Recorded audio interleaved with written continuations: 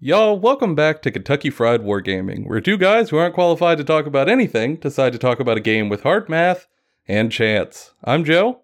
And I'm John. And today, it's a very momentous occasion. We're bringing a guest on for the first time in the podcast history. Everybody, bringing on Seth, our editor. Seth, say hi. Hi, y'all. We have convinced Seth to step out from behind his editing computer, largely through the scam of this new Dark Eldar Codex, which I think is Xenos propaganda, and I will not tolerate it. But Seth was very excited, and in fact knows way more about this codex than either John or myself. So we thought it might be fun to get into the specifics of it with someone who is veritably an expert by comparison. Yeah, but being an expert in, as you say, the dirty space elves, compared to you, it's not saying a whole lot, but I have been playing them since the end of 7th, which anybody that knows Dark Eldar, not a good time for them, so I'm super hyped right about now. Yeah, I set a low bar, so low that you trip on it coming in the door, but alas, you still clear it. We've recently put out a couple of questions to the community on kind of what people would like to see from the podcast going forward. And largely the response seems to be that people would like to see more specific topics for both 40K and AOS, covering, specific armies, and in particular, the number one request was lore. And that tickled John and I pink, because we never stop thinking about lore. So that is largely what we were excited to talk about today, is the lore of the Dark Eldar, because to be honest, I don't really know where they come from. I just kind of know that I hate them because Vulcan told me to, and he's never wrong. However, before we jump into all that, let's start with hobby time and games played. John, what have you been working on over the past week? So I haven't done a lot of painting or building, really. Been doing a lot of reading. Been reading a lot of 40K and mostly 40K books. But I've also been working on getting everything set up for Tabletop Simulator, downloading armies, building army lists, like trying out some stuff. And been playing a game with Joe here, like off and on. We've been saving the state. It's World Eaters vs. Custodes. That's been a blast. I'm pinning him into his deployment zone, like the mean man that I am. He sent 3 demon pterodactyls at me. Other dragons, thank you very much. Those are pterodactyls. I don't have a degree in evolution, ecology, and organismal biology, but I do, and they are. Wait, are y'all talking about the hell turkeys? I thought those were turkeys. Yeah, turkeys. It's all up for debate. Coming at you on the next episode. Are these hell turkeys, hell drakes, or hell pterodactyls? We are currently at top of turn 2.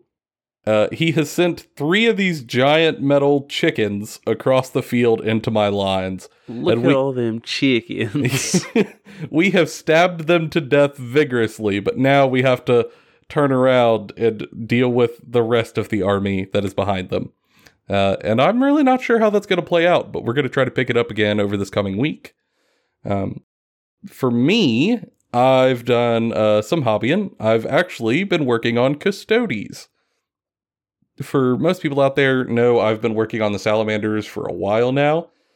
And I'm one of those people who I cannot paint the same thing forever. It doesn't work for me, and I've never really been able to do it. My motivation just sort of winds down after a while, and my brain wanders. And for me, it's easier to just kind of follow that interest than to fight it. So after playing, 2 games with Custodes very recently over Tabletop Simulator, I kind of got it in my head to maybe paint my own Custodes in, actual real space. And I have started on them before in a big blob of 10 Custodian Guard, which I did not realize were so detailed of models. I mean, good God. You'd love it. You love it, though. I do, but I shouldn't have done it in a block of 10. I thought, a batch of 10 guys isn't bad. I was wrong. It was, I should have done it in 5s. But anyway, I had started them once before and sort of got burned out and walked away. So I pulled them out this week, and realize just how close they are to done. So I have been working on those, and I'll throw up pictures on Instagram once they're completed. I'm going with a Shadowkeeper scheme, so it's not like the all gold that most of the Custodes are. It's black Auramite armor and then like gold trims and stuff, which I think looks really, really cool, with sort of a red to sort of like a fiery orange power weapons. And I've been getting a lot of progress done on them pretty quickly, which is exciting. Hopefully getting ready to put them on a table whenever COVID gets sort of winding down for us here in the States. Also, in terms of games played, like John mentioned, we are in a fierce battle fighting his terrible, terrible World Eaters versus my good golden boys of the Emperor. And I have no idea if we're going to be able to hold out and weather the storm, but trust me, when I know, you'll know. There will be a full breakdown of exactly who kicked whose butt and how. It's gonna be me kicking your butt. That's what's gonna happen. My golden posterior is far too armored with a 2-up save for your kick to go through. I don't care. I got the perfect utensil to cut that cake. You're a human. You're strength 3. You're wounding me on 5s, even if it does go through my 2-up save. No, I got strength 5 of them berserkers. Hide and watch. Strength 6 actually. Yeah. Oh. Hide and watch. Yeah, hide and watch. Yeah, I'm really not sure how it's gonna go, but I can't wait to find out. So to that end, Seth, what have you been working on this week? I've been working on getting hyped mostly. Like, I haven't really been painting or any of that, but trying to theory craft based off of leaks and stuff of what I even want to do with my Dark Eldar at this point. And just building some of the backlog that I've had, because yeah, boy's got some backlog. How much do you have? How big's your pile of shame? Depends on how many factions we're talking about. It's a healthy pile. I'll put it that way. It's a hefty pile. Thought I was going to pick up I see. some orcs at one point, so I got some of that new in box. Just split the Daughters of Cain and Slaanesh Demons box with a friend. Still got to build that. I still got some Blood of the Phoenix that got put to the side for a little bit.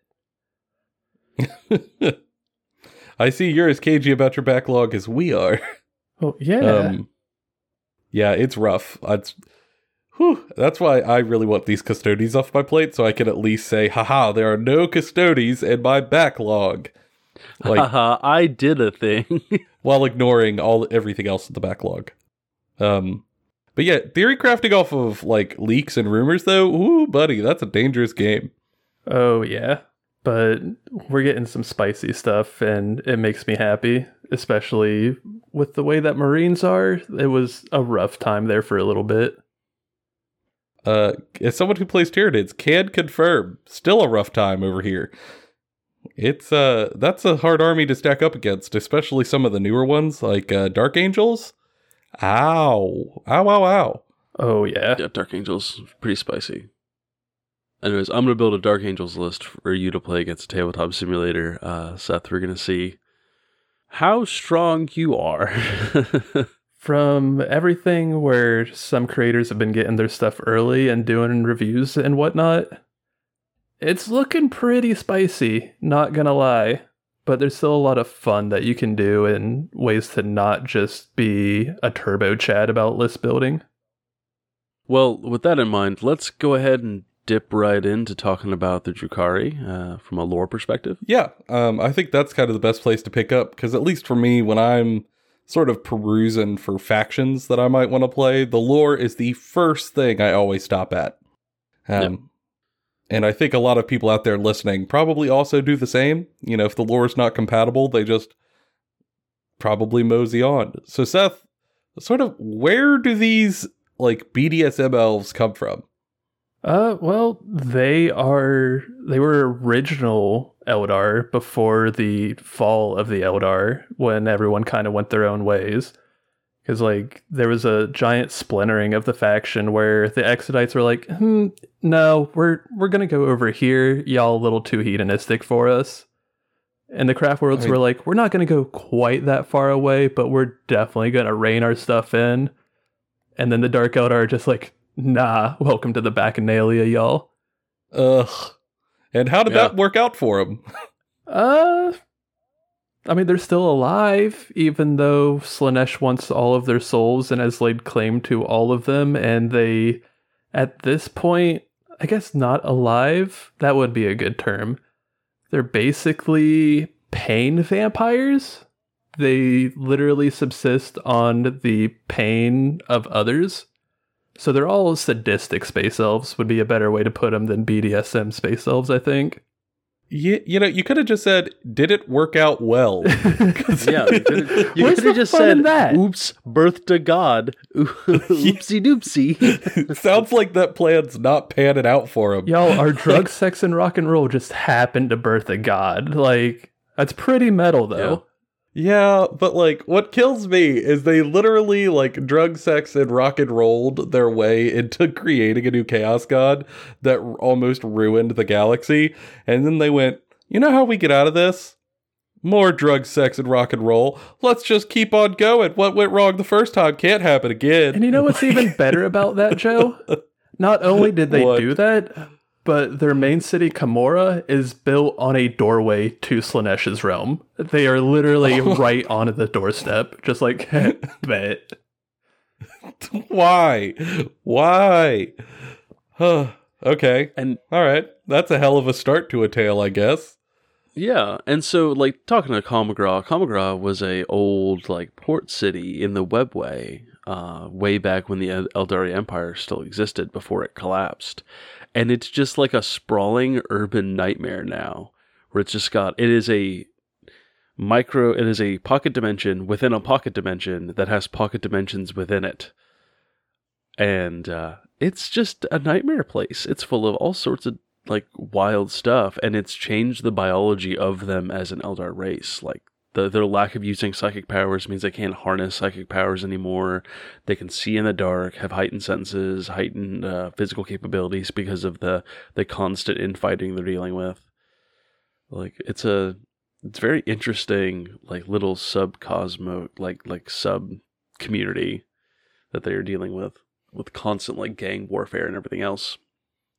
I mean, I don't want to crap on Pocketception or anything, but like, I have the same questions about this as I do when like I read the D&D novels about like the Dark Elf cities there and how like maliciously cruel they are. How does anyone survive there? Well, the answer here is that there's two types of Dark Eldar, essentially. There are Halfborn, which are grown in vats. And they don't have parents. Like, they're just genetically grown so that the race doesn't die. And they're kind of just left to figure out how to survive. Like, figure it out. And then there's Trueborn, which are essentially like nobility, where if you can actually have a child, you're seen as like a higher social standing. Like, the child that is actually born from two Dark Eldar parents is actually seen as like like revered as a figure in the lore, which is kind of an interesting way, like, take on it. Interesting. So I'm assuming that the sort of I can't call it a planet. City? Pocket city? City is probably the best. Okay, we'll go with city. Term. So I'm assuming the city is run by all of these Trueborns and nobles. So what's sort of their trade like? I mean, what are they like? What are their resources from? Do they make anything, or they do? So where the Eldar use their psychic powers to kind of like manifest their gear, like their equipment, their weapons, their everything. The Drukhari actually have to build everything. They have manufactorums essentially that are ran via slave labor and half-born labor. The slave labor is stuff that they get from the raiding parties, which we'll talk about here in a second. But their society is based along the concept of if you can get it, if you can take it, it's yours. Oh, okay. Yeah. So, like, we'll talk about Vect, right? Vect, as a character, was born half-born, was not born true-born, and is now in charge of all of Kamagra. He took over the whole thing. I'm assuming he murdered his way there? Kind of. A lot of it was just machinations. Like he was just very clever. He's not he's a good fighter, don't get me wrong. He's a very powerful character. But he's not like godlike level. He just outsmarted a lot of everyone and kind of played on the natural arrogance of the Drukhari. Oh, okay. Yeah. Sort of Jarlaxle-ish. Yeah. Yeah. And so one of the major tenets of trade, I suppose, with Dark Eldar is that they go on these things called raiding parties. And all Dark Eldar want to go on these. It is a prized ability to go into real space. And in real space, that's where like you'll see whole fleets of Dark Eldar ships and raiders and venoms and everything else flying into like Imperial worlds and taking a bunch of people, kidnapping them, causing mayhem and pain and everything else. It's a fun event for them, as weird as that sounds. And then they bring all those slaves back, and they trade the slaves amongst each other, and they trade like the characters, like not the characters, the relics that they get, because they'll steal stuff too. Like they'll take like Imperial relics or like old Xenos relics, stuff like that, and they'll use that to trade amongst each other. It's a very insular community, and it's all kind of falling apart constantly. Yeah, don't say. It's not prospering in any manner of the term. You're telling me that just wanted cruelty isn't a great foundation for government? Yeah, right? So, Vect, like we were talking about him, and who Vect is for the Dark Eldar is basically the head of the faction. He is like the most noticeable character. He doesn't have a model yet. He used to. He doesn't have rules yet. He used to. He's a very, very fun guy, I guess. He's interesting to think about in the same way that like anti-heroes and villains are. Because the Dark Eldar are a villainous faction. They are not heroes. They're evil. Oh, far from being heroes. Yeah. And so not even anti-heroes. No. A story you're gonna love, Joe. So okay, Vect. Right, he really. I have a feeling I'm not gonna love this. Just you're gonna love this. You're gonna love it. Okay. So Vect wants to take over all of Kamagra, but the major players are in his way. All of the heads of Kamagra are stopping him. They're in charge of all the manufactorums. They're in charge of all the slave pits. They're in charge of everything, and he really wants to remove them from power. So he does some research and has some spies go out into the real space for him. He's got a bunch of mercenaries that work for him, and he finds out that there's a Salamander's battle barge very close to a webway portal. Go on. Yeah. And so he purposefully lures the Salamander's battle barge into Kamagra, into the main heart of the city, where the Salamanders proceed to activate their distress signal and get more Salamanders to show up. And so the Salamanders go to war with the Dark Eldar in the middle of Kamagra, specifically all of the heads of Kamagra, while Vect takes all of his men and all of his people and kind of retreats like deeper into Kamagra, in a place where the Salamanders are going to get to him, and just kind of let the Salamanders murder, like just let the Salamanders kill a bunch of Dark Elves, including like detonating a battle barge. Like they destroy like a huge portion of Kamagra, and then they just escape out. Like they just leave. Like they just get out and they just kill over. And Vect goes, yes, thank you, Salamanders. You did exactly what I wanted you to. Now I'm in charge. And takes advantage of the power vacuum to sit upon the throne, essentially. And now dictates how everything works. I mean, I gotta hand it to him. Game recognizes game. It's a brilliant plan. Yeah. If there's one thing a Salamander is going to do, it is kill Dark Eldar. Mm-hmm. It is their most viled enemy. And Seth, why is that? Why is that? Yeah, what? Why do the goodest boys of the Imperium hate the evil, sadistic space elves? I thought that one was pretty self-explanatory there. Yeah. Fun fact for everybody out there, that's actually kind of... Seth's Dark Eldar is my Salamander's sort of like rival faction. because of, in the lore, that was Vulcan's first, enemy, was the Dark Eldar. That was how he was introduced to the wider galaxy. He fell on a planet called Nocturne and was taken in by a blacksmith who raised and loved him. And then one night, while they were sleeping, a raiding party came in of these pale elves who started taking people. And that was the first time he ever went into combat. He grabbed his blacksmith's hammer, stepped outside, and started swinging. And from that day forth, they have had a terrible rivalry, which only makes Vec's plan more clever. That's just 5D chess. Yes, Vect is the king of 5D chess. It's very impressive. The only time his power was ever sort of in danger was when the birth of Yaniad, and when Ynnari came out, and the Kane's Gate, which is the portal to Slaanesh, kind of opened, and demons poured out, and Vect was like, no, I can use this. I've got some political rivals that need to die. I'm just gonna let them come out a little bit further and kill all those dudes. I'm gonna step back. Oh no, it's getting real bad. We gotta go back. And then he kind of was able to shut it back with help of the Incubi and put it back. But it was kind of earth shattering for the Drukhari. So I know that just from the models, there are a few different sort of sub-societies to Kamarga, or Kamara. Where exactly do those come in the lore and in the army? I have seen these big hulking abominations for models, as well as these small, murderous dark elf ladies. I mean, where do those different things fit in? So, most of the dark elf, the Dark Eldar stuff, can be broken into 4 sections.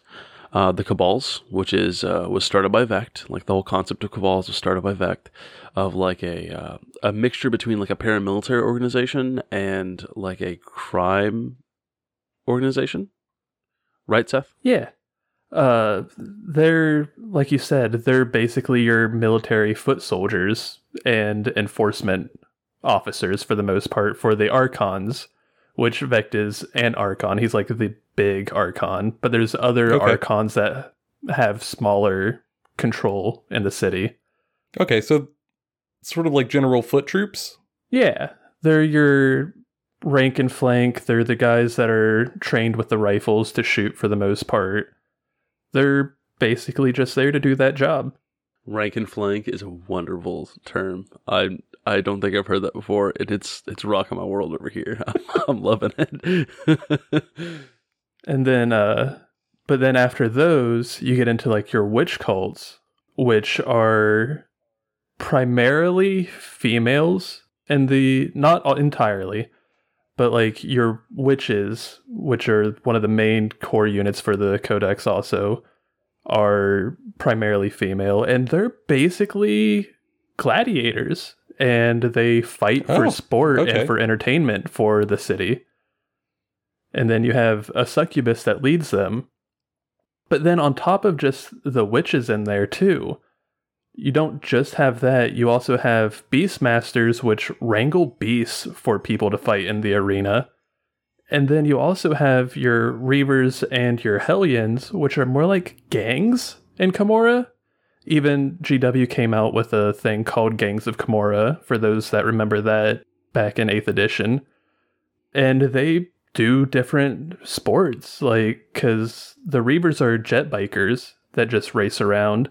And then the Hellions, probably my favorite unit in the entire Codex, are just skateboard gangs. Just all kinds of craziness going on there. Just skateboard thug gangs. It sounds extraordinarily 90s. Except they're and even more 90s. They're not traditional skateboards. They're all on Green Goblin hoverboards. Of course they are. I'm only going to picture all of your Hellions as Willem Dafoe for the rest of time.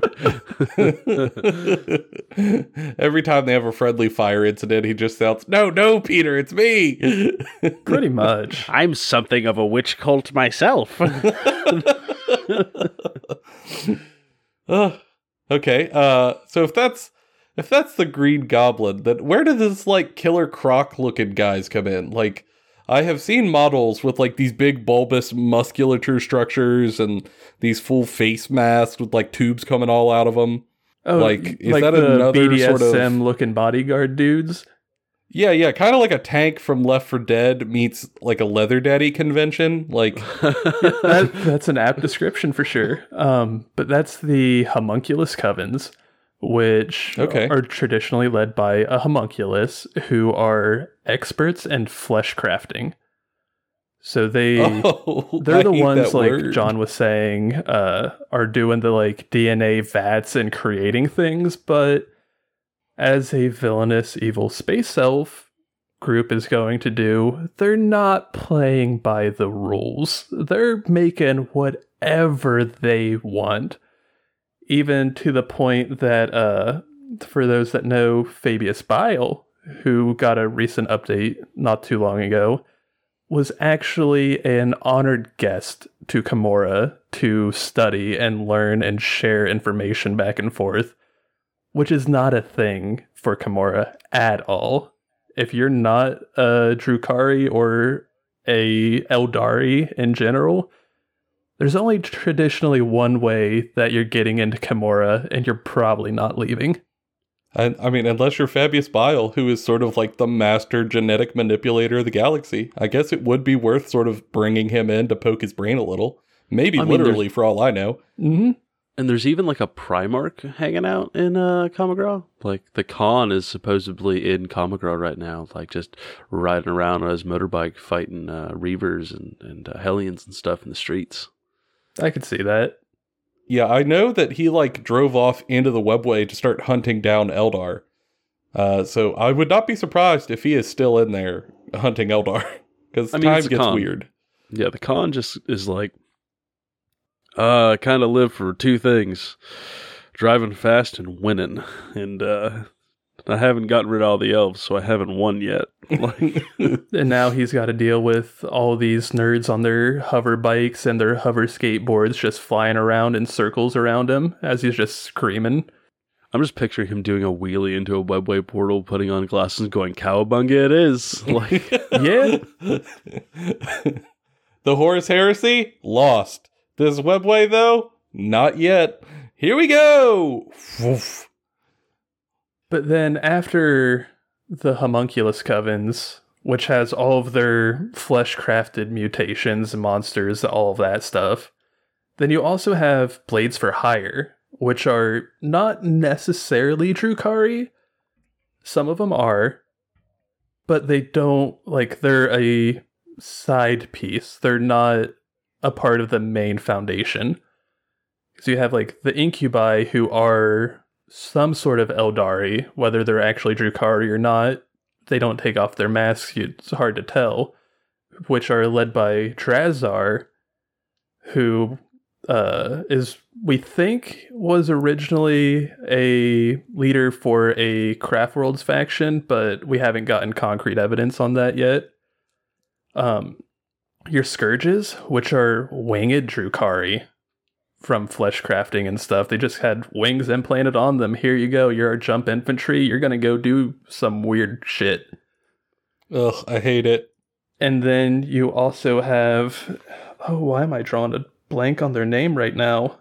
Scroll faster! Mandrakes, which are effectively a warp entity, I believe.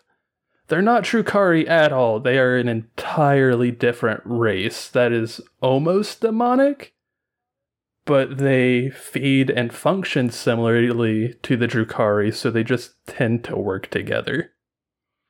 Kind of like the Enslavers, like the old Xenos race. Mm-hmm. And there's some spoopy stuff going on with the Mandrakes, dipping in and out of shadows, teleporting and stuff. It's wild. Yeah, this sounds like awful Xenos heresy. I hate it. Like when people say purge the Xenos, they're they're probably talking about the Dark Eldar. They're not talking about Craft Worlds. I mean, they're also talking about Craft Worlds, but at least the Craft World have sort of there's a argument to be made that, like, no, they've actually done some good. But the Drukhari seem to sort of revel in their lack of, how would I put it? Altruism empathy for the galaxy. Like, they seem to only be in it for themselves, largely because they're so scared to die. Oh, entirely. Like, there's even a story where because Drukhari and Craft Worlds have a tentative agreement that they'll help each other out sometimes, because at the end of the day, they're actually all the same race. Let's not all die. That'd be great. But there was a story where, I want to say it was Craft World Eandon, which does not have many elves left. They're mostly wraith constructs, powered by their spirit stones, all that were getting attacked by Tyranids and losing hard. Like, this Craft World was about to actually get completely overrun. But then a Drukhari faction came out and helped them. And at the end, like, Craft Worlds don't really like using their wraith constructs because it's necromancy that feels bad. No, we don't like that. But when the Craft World asked, why did you come and help us? The Drukhari were just like, we like watching you in pain from using those things, so it just kind of helped us out too. Now we're gonna go fuck off over here again. Later. Ugh. What unbearable douches. See ya, deuces. I mean, they do make a great antagonist, though. Like, I gotta hand it to them. They're a great antagonist to put anything up against. Mm-hmm. It's also that they show a really interesting side to the whole Eldari, like, section of the lore. Of, they kind of are the mirror image to She Who Thirsts, also known as Slaanesh. Like, they are very close to being Slaanesh, like, flavored. Like, they act very similar to Slaaneshi demons. They act very similar to, like, Slaaneshi followers. But they haven't fully fallen to that. But they kind of have. And it's like a mirror darkly kind of thing. Can you say they haven't fallen to that when they're the reason that exists? I mean, that's fair. I think they fell when they made it. There's lots of like references from different Craft World stuff about the Dark Eldar, how like the Craft Worlds kind of see the Dark Eldar as the scared children who don't want to accept the inevitability of their fate. And so they're willing to sacrifice other people to not have to look at that, which is a very interesting like takeaway. I mean, I think while this is definitely punched up for the fantasy setting, I think we've all met people who are kind of like that, who they'll have a moment where they get, for whatever reason, a glimpse of their existential mortality and that they will not last forever. And instead of kind of turning into it and dealing with it, they just sort of, nope, not looking at that, distracting myself for perpetuity. And I think this is a fun play on that. Mm-hmm. Fun's a strong word. I mean, I'm going to call it fun. It is a play. It's a take. It is a horrifying take. All right, so if that's what they've been doing, sort of what are they up to now? Like, because I think there's a ton of content creators who have covered like all of the background lore of this faction and the nitty gritty. And for folks out there listening, if you're looking for that, there are a number of content creators who've put all that stuff out down to the wire. But I think the question that is kind of more pertinent now is, as of today, at the end of March in 2021, what are their goals? Or sort of where do they fit in the overarching narrative of 9th edition? So, one, like, there's a new supplement coming out, and there's some stuff going on with the supplement, but it's called the Book of Rust.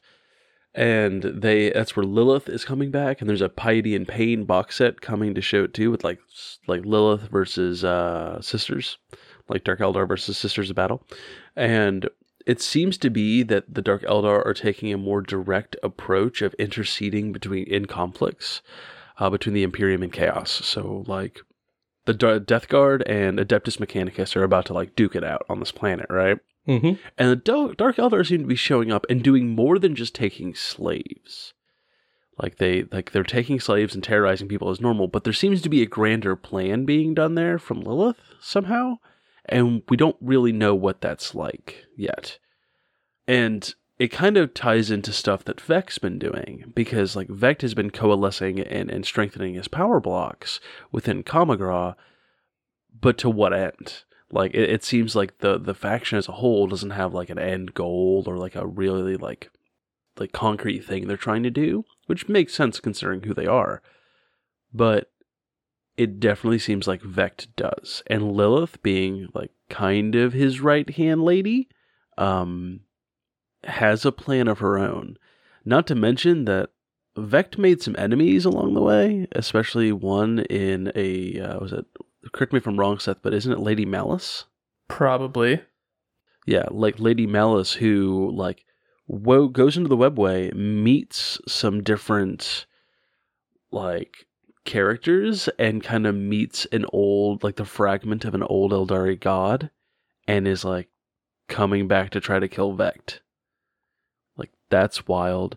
And dealing with all of that, there's also the Ynnari, which are a mixed force of Eldar, where it's got Harlequins, Craft Worlds, and Drukhari working together to kind of resurrect this god of the dead, to take on Slaanesh, to bring in a new age for the Eldar race, which Vekt is having to contend with that, because he's losing people to it. Like, people are leaving the Kamagra to go work with the Ynnari, and there's a lot going on there, and I think that the political nature of the Eldar and the mysterious, clandestine nature of the Eldar factions kind of plays into their place, where Dark Eldar aren't really messing with the Imperium and Chaos too much, but they are definitely messing with their own race a lot, which is an interesting part of it.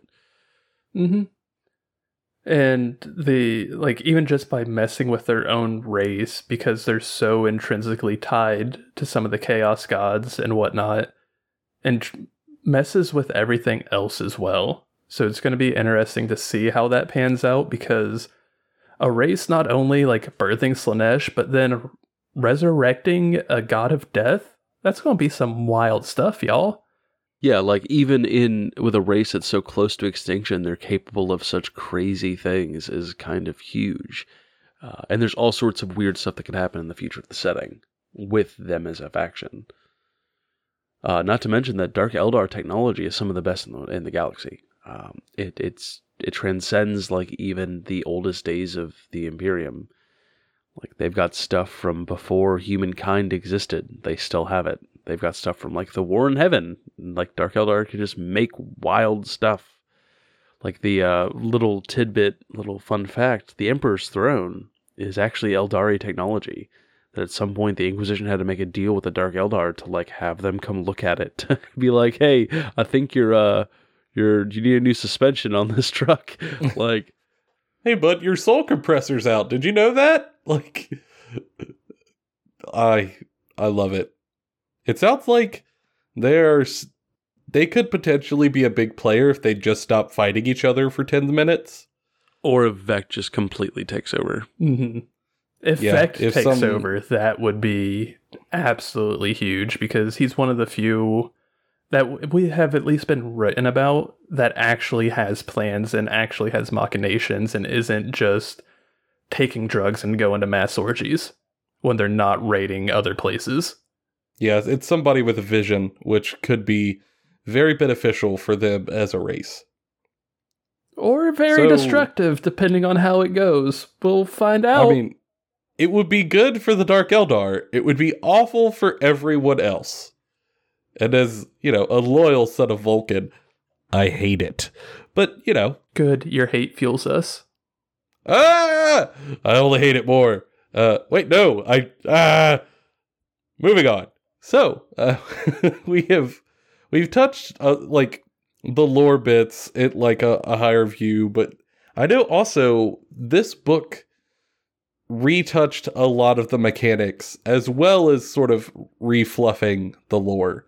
So I think that's kind of where I want to go next. Now, obviously, do not worry, listeners. We are not a heavy competitive channel. We are not going to throw a bunch of math at you. We aren't even going to throw very specific lists at you of what you should be playing, because that's not our speed.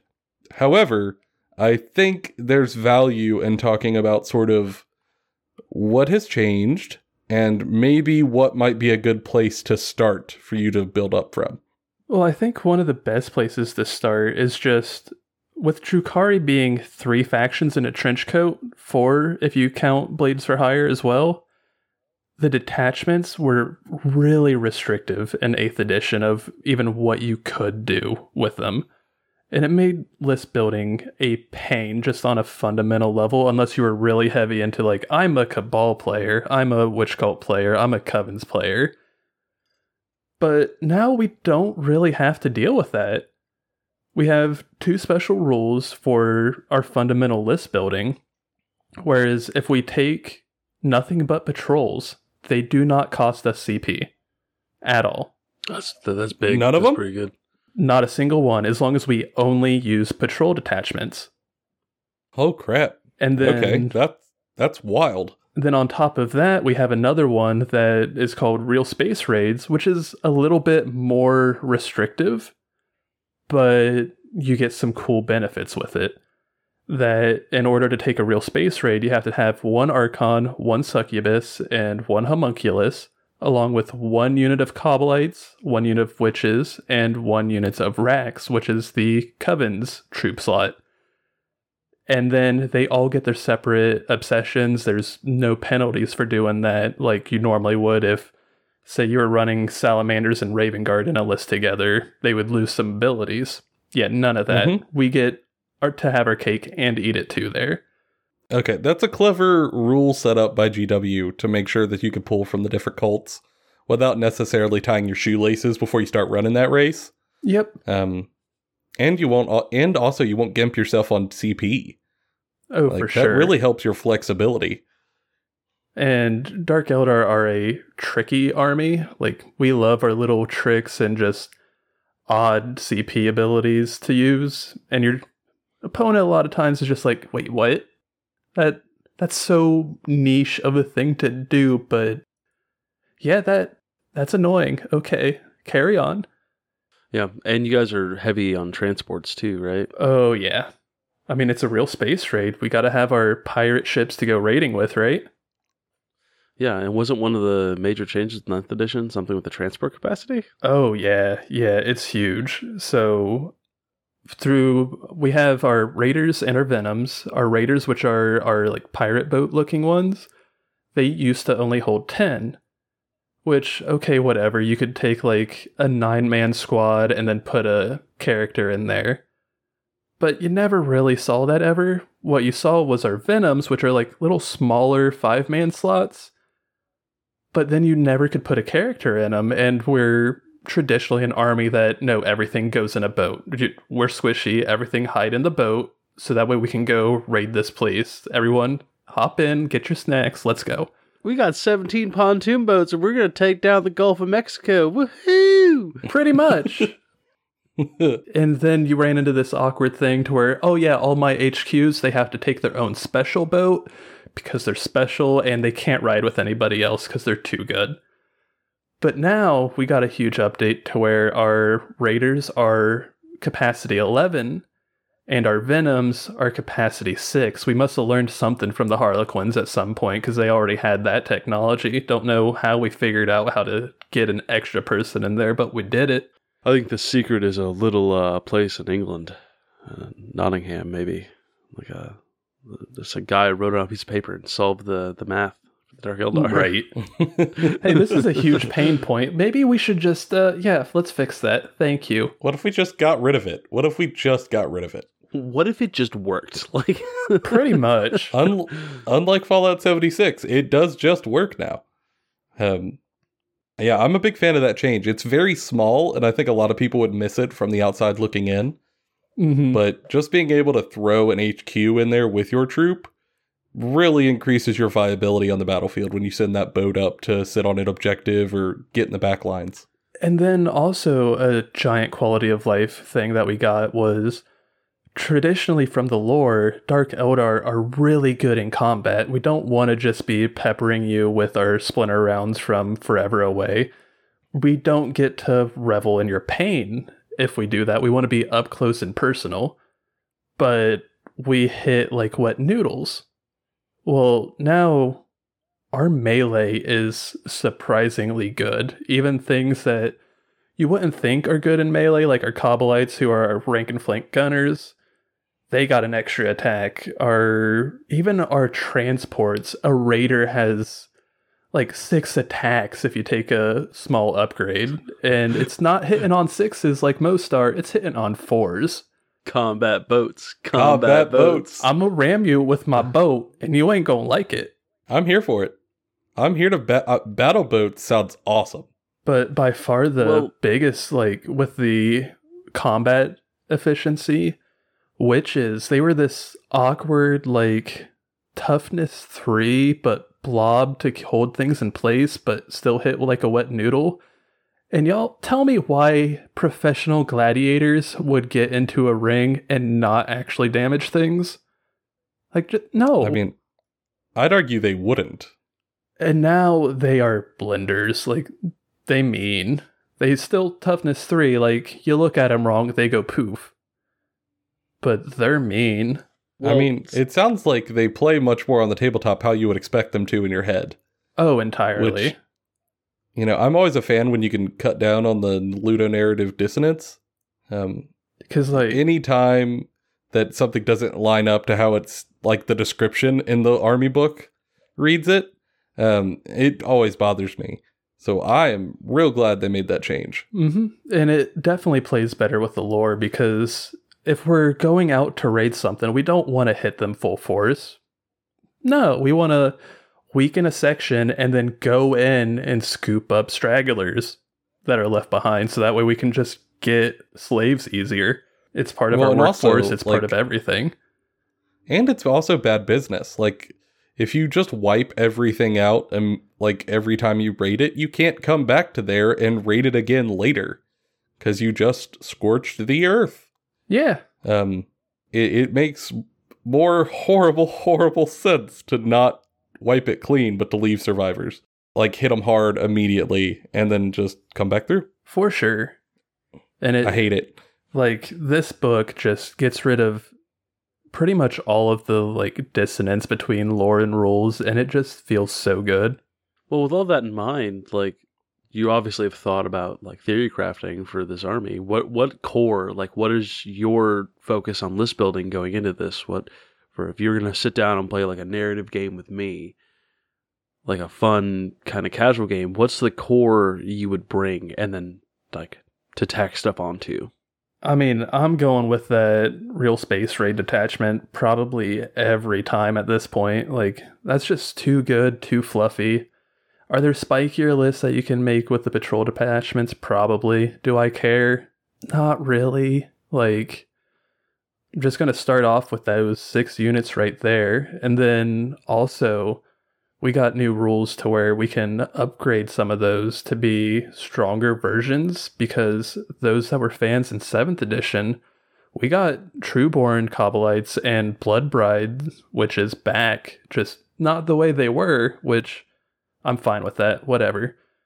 But we got them back. You just have to pay a couple of upgrade points, and then we have better Kabbalites and we have better witches. And probably doing that, and even the Covens, there wasn't a version of that for Rax, but now we got a version, and they beefy. Beefy lads. Now, like, you have the troops and the HQ slots down. What, like, tack on special units do you personally favor? Oh, give me Reavers and Hellions. I want to go fast. Let me go fast and have my, like, gang lords just going around smacking people. So, like, I've heard Hellions got better, but, like, are they, like, super powerful now? Or are they just, like, nice, even keel power? Like, how'd they get there? I would say they're really good right now. And there's some stuff. There's one thing that I'm honestly expecting an FAQ to nerf back, because they've kind of done that with other things in the past. But they got an extra toughness, so they're not T3. Their hoverboard now acts like a jet bike when it comes to toughness. They're T4, flying elves. And they got, like, most of the units, they got more attacks. I think they got another armor save, but don't quote me on that one. they're just really strong. And then because they got that extra toughness, everything moves fast. Like, you can give them more drugs now, which is a huge thing with the witch cults. They all just take drugs to get better stats. Like, gotta go fast. Take that drug. Need to be stronger. Oh yeah, take that drug.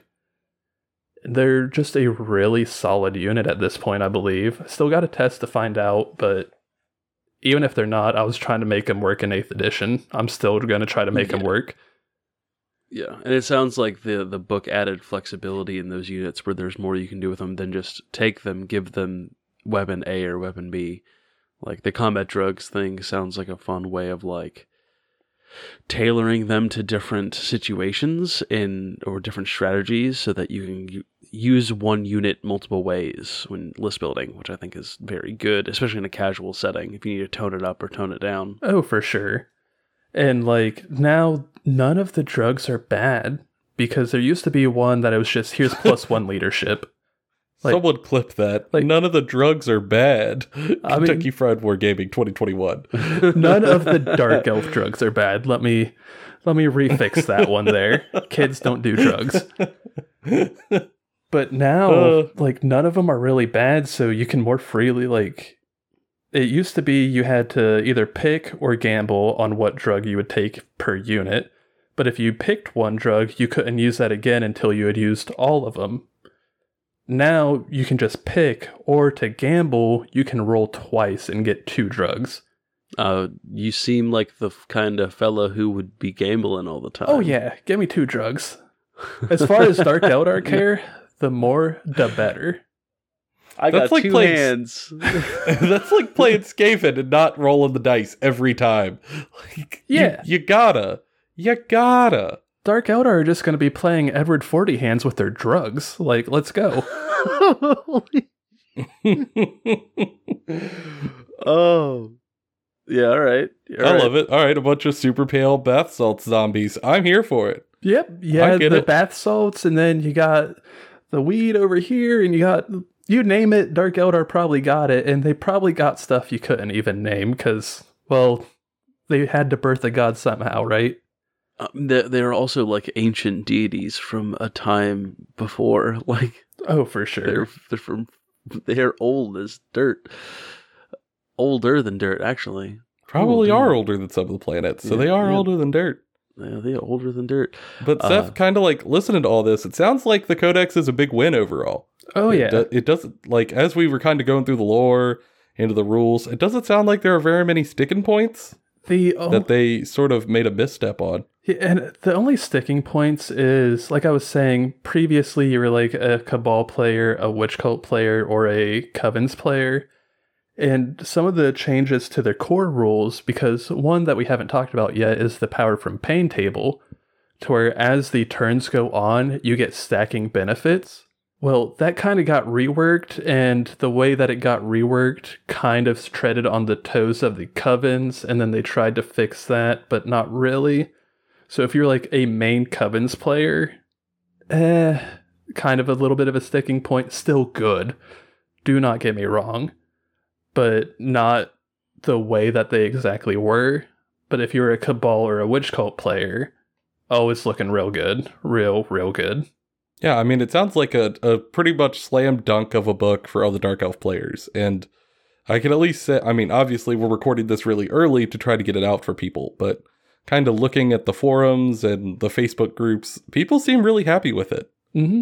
And it is a breath of fresh air to be able to look around the hobby and see a bunch of people really happy with the new codex, because it is not always that positive. We'll put it that way. And I really hope, like, the quality and the interplay of this codex, like, it plays really nicely together, got rid of a lot of the sticking points. And I hope I see that trend continue for other codexes, because I want everybody else to be as happy as I am with this book. I mean, it's 2 for 2 on Xenos Factions with 9th edition books so far. Mm-hmm. They've both been pretty great. Whoever wrote this, keep them employed, please. Just have them write more. And never hire Matt Ward back ever. Please no, I don't need 7th edition again. Yeah, I mean, it gives me hope for some of the other Xenos factions that are still waiting, for the Eldar proper, the Harlequins, the Tyranids, the Orcs, the Tau.